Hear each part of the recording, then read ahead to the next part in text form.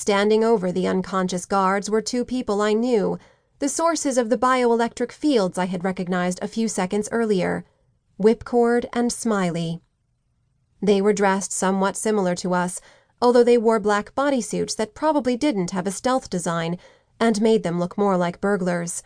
From the way they looked in our direction, however, it seemed that the goggles they wore allowed them to see as well as us. And, if there was any doubt on the subject, it was cleared up when a Cockney accent cut through the night air a moment later. "Hello, love," Whipcord said, somehow recognizing me. "Fancy meeting you here." My companions and I turned to face the two men, fanning out as we did so. At the same time, another air horn sounded off to our right. Taking a moment to glance in that direction, I saw multiple flashlight beams heading swiftly in our direction. We didn't have time to play around. We needed to leave, and fast. With that in mind, I suddenly sent two powerful arcs of electricity, one from each hand, hurtling towards the two men facing us. Displaying cat-like reflexes, both of my targets dove away, causing me to miss. Whipcord hit the ground and rolled, coming up with his whip in his hand. He flicked his wrist, and the lash came sailing out, far longer than I thought it could, and struck me in the side. I gasped in pain and dropped down to one knee, feeling as though a knife had just sliced me open and someone had stuck a red-hot poker inside. Whipcord grinned evilly. "Stings a little, don't it, love?" He drew back his hand to strike again. At the same time, Smiley rushed towards me. I tried to pull myself together, but the pain in my side was too much. I couldn't focus enough to bring my power to bear.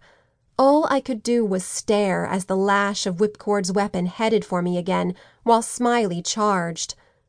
All of a sudden, something slammed into Smiley like a freight train, ramming him aside. Before I could get a sense of what it was, however, I received a forceful shove that sent me sprawling onto the ground. Still clutching my side in pain, I rolled over and looked around, trying to get a sense of what was going on. It wasn't clear whether Smiley and Whipcord had simply failed to notice my friends or had dismissed them as non-threats. Whatever the reason, they had obviously misjudged the situation, as Lee was now wrangling with Smiley, while Smokey, holding the lash of the whip, was in a tug-of-war with Whipcord for the weapon. It only took a second for me to realize what had happened.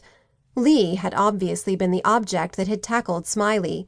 Smokey, on his part, had apparently pushed me out of the way, and then, showing more dexterity than I would have given him credit for, caught the lash of the whip as it struck. The only thing that probably saved his hands was the fact that we were all wearing gloves.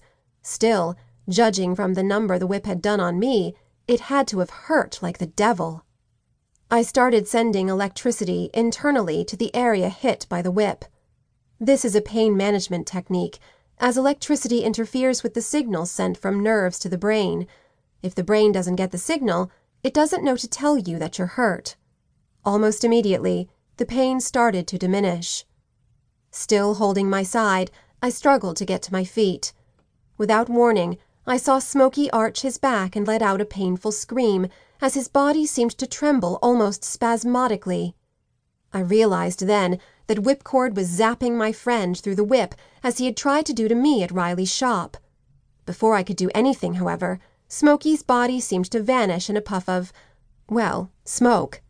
His empty stealth suit and goggles flopped to the ground. "Glory be!" said Whipcord, plainly surprised at what had happened. "Never had one disintegrate on me before." He gave me his sinister grin again, apparently failing to notice that the puff of smoke from my companion's disintegrated body had moved towards him. Before he could do anything, it swirled up around him, and I saw a pair of mist-like hands rip his goggles off. The next second, Whipcord began screaming. He dropped his weapon and began rubbing his eyes fiercely, wailing in anguish. The cloud moved over to where Lee and Smiley were locked in hand-to-hand combat, with the latter plainly disturbed by the fact that this pipsqueak of a kid was able to go toe-to-toe with him. A moment later, Smiley's goggles were abruptly removed, and he too began clutching his eyes and howling in pain.